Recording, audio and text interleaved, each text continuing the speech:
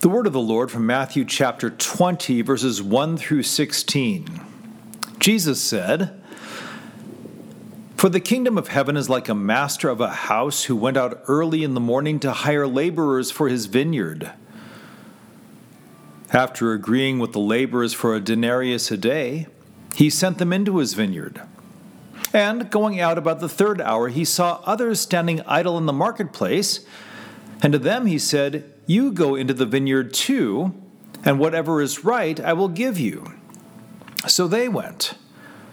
Going out again about the 6th hour and the 9th hour, he did the same. And about the 11th hour he went out and found others standing, and he said to them, 'Why do you stand here idle all day?' They said to him, 'Because no one has hired us.' He said to them, 'You go into the vineyard too.' And when evening came, the owner of the vineyard said to his foreman, 'Call the laborers and pay them their wages, beginning with the last up to the first.' And when those hired about the 11th hour came, each of them received a denarius. Now when those hired first came, they thought they would receive more. But each of them also received a denarius.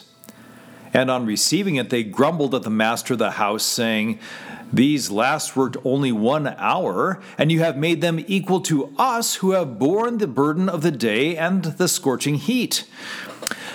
But he replied to one of them, 'Friend, I am doing you no wrong. Did you not agree with me for a denarius?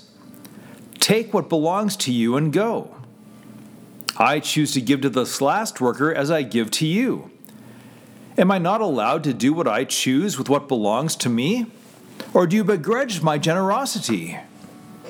So the last will be first, and the first last." This is the word of the Lord. Thanks be to God.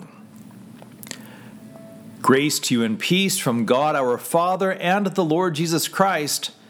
Amen. We have another parable of the kingdom of heaven today, and remember, these parables are very ordinary until they are not, and then someone does something ridiculous and everything goes off the rails. In this case, a master of a house goes out early in the morning to hire laborers for his vineyard. He strikes a deal for a denarius, a day's pay for a day's work, which makes total sense.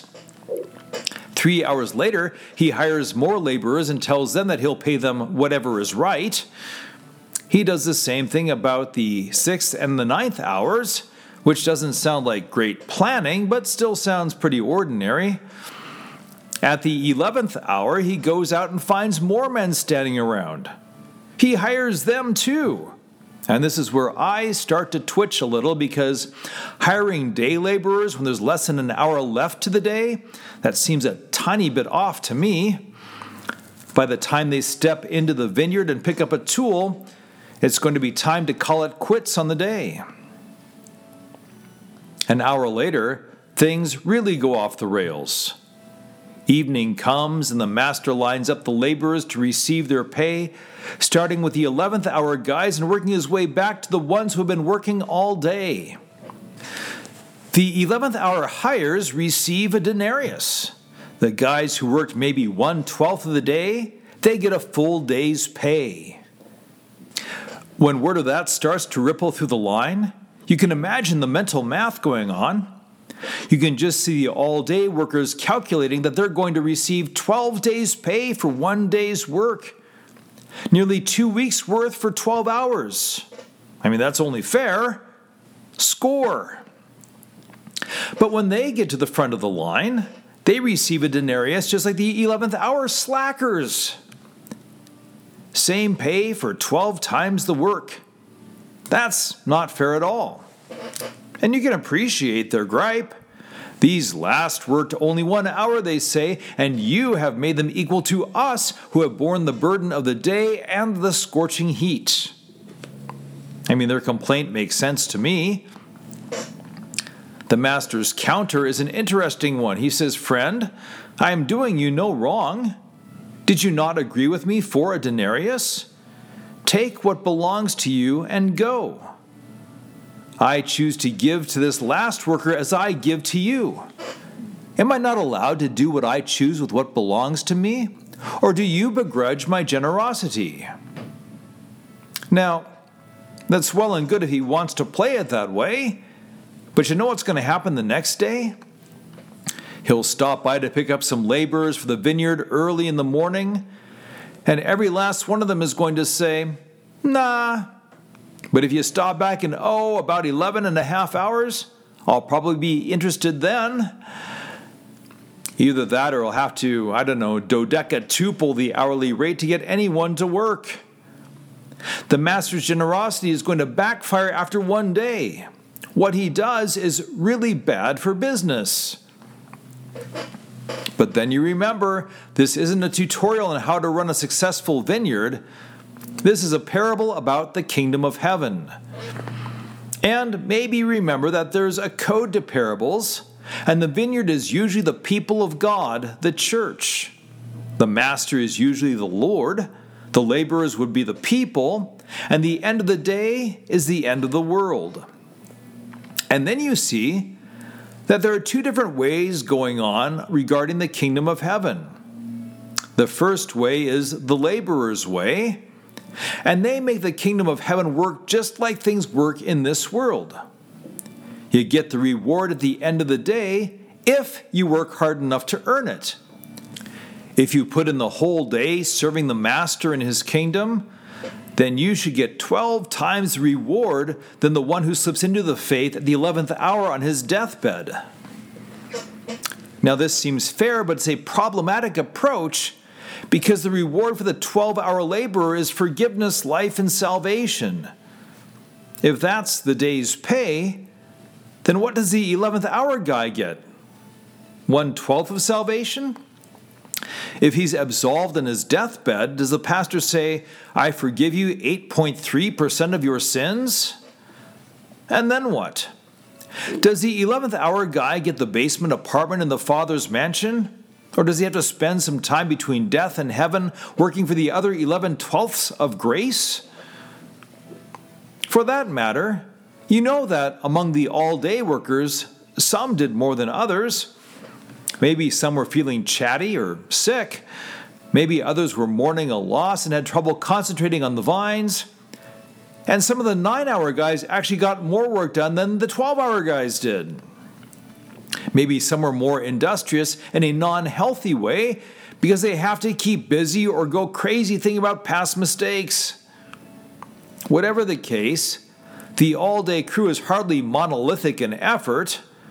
So are you going to give a full day's pay to the most industrious, then start deducting for rest periods, daydreams, and water cooler conversations? I'm sorry. You would be fully forgiven for your sins, but you said a bad word when you stepped on that rake around 2:35 in the afternoon. If the kingdom of heaven worked like a business, it would have to go something like that. But the kingdom of heaven isn't about the works of the laborers, because the works of the laborers can't do anything to earn salvation. That's why it's kind of funny when the workers think they're accusing the master by saying, "You have made the 1-hour wonders equal to us who have borne the burden of the day and the scorching heat." See, the truth is that if you take away the works, they are equal to one another. They were equally without a place to go at the start of the day. They were equally brought into the vineyard by the work of the master, and they are equally in the vineyard at the end of the day. They're equal in that all have sinned, and the wages of sin is death. Now the master's way, the master's approach, is far different than the laborers who think that you get the reward for the works that you do. The master isn't rewarding them for their works, because the kingdom of heaven isn't about their works. The master is rewarding them for being in the garden at the end of the day.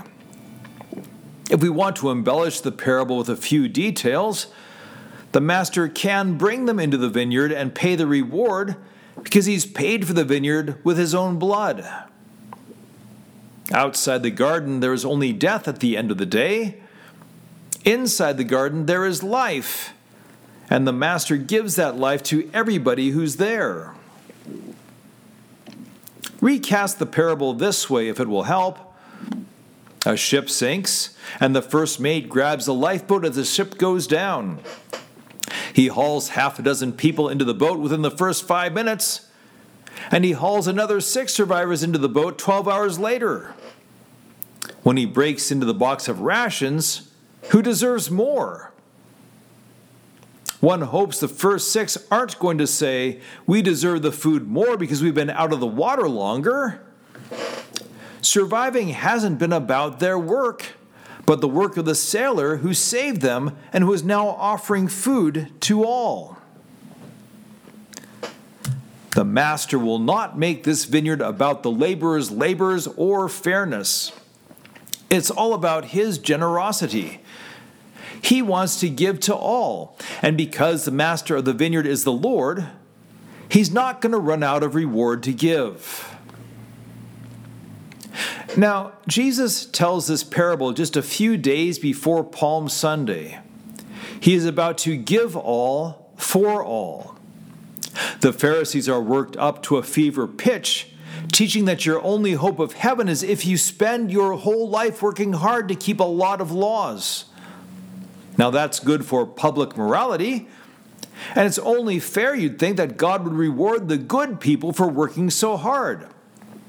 But in the meantime, contra the Pharisees' teaching, Jesus is welcoming the tax collectors, the prostitutes, and other notorious sinners who don't have enough time left to make up for their sins.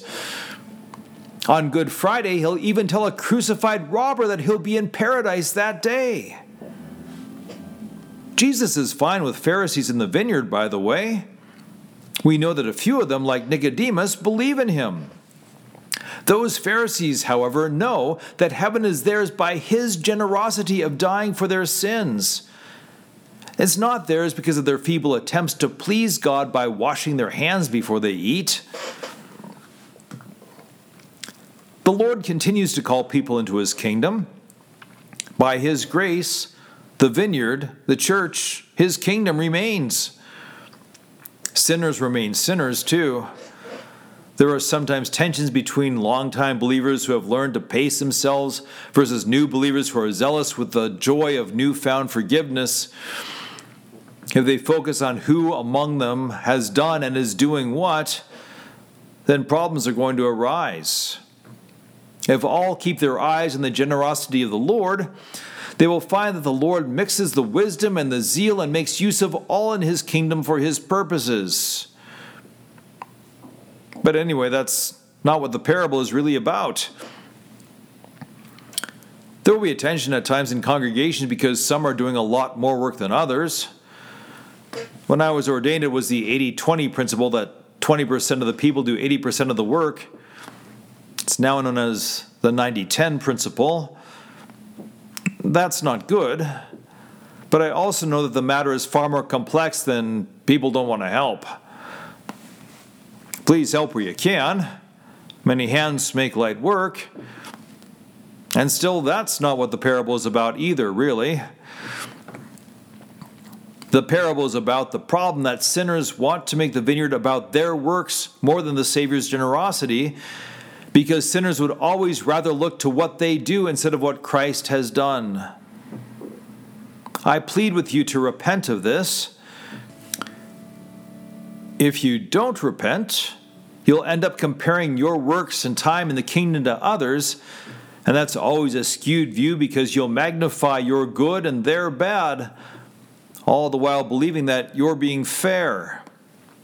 You'll also believe that God is being biased to others when you're given to suffer, and so you will accuse God of being unfair.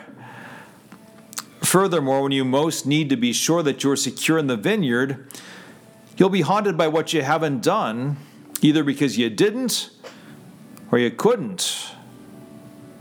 Either way, if you're focused on what you do, you won't be focused on Christ and his generosity. So repent of all that and rejoice in the generosity of Christ. Where he is unfair, it is in your favor. For he unfairly bore your sins and took the wrath for them on the cross. By his grace and holy baptism, he has brought you into his kingdom.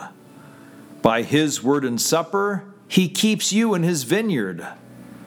And thus sustained, you're free to go about your labors, avoiding sin that would put you outside in darkness, and doing good to God and neighbor, all with the great relief that you're not in the vineyard because you're earning it, but because Christ has brought you in. And at the end of the day, you can be sure of this: because of his generosity, not your works, the reward is the resurrection of the body and the life everlasting. God be praised. In the name of the Father, and of the Son, and of the Holy Spirit. Amen.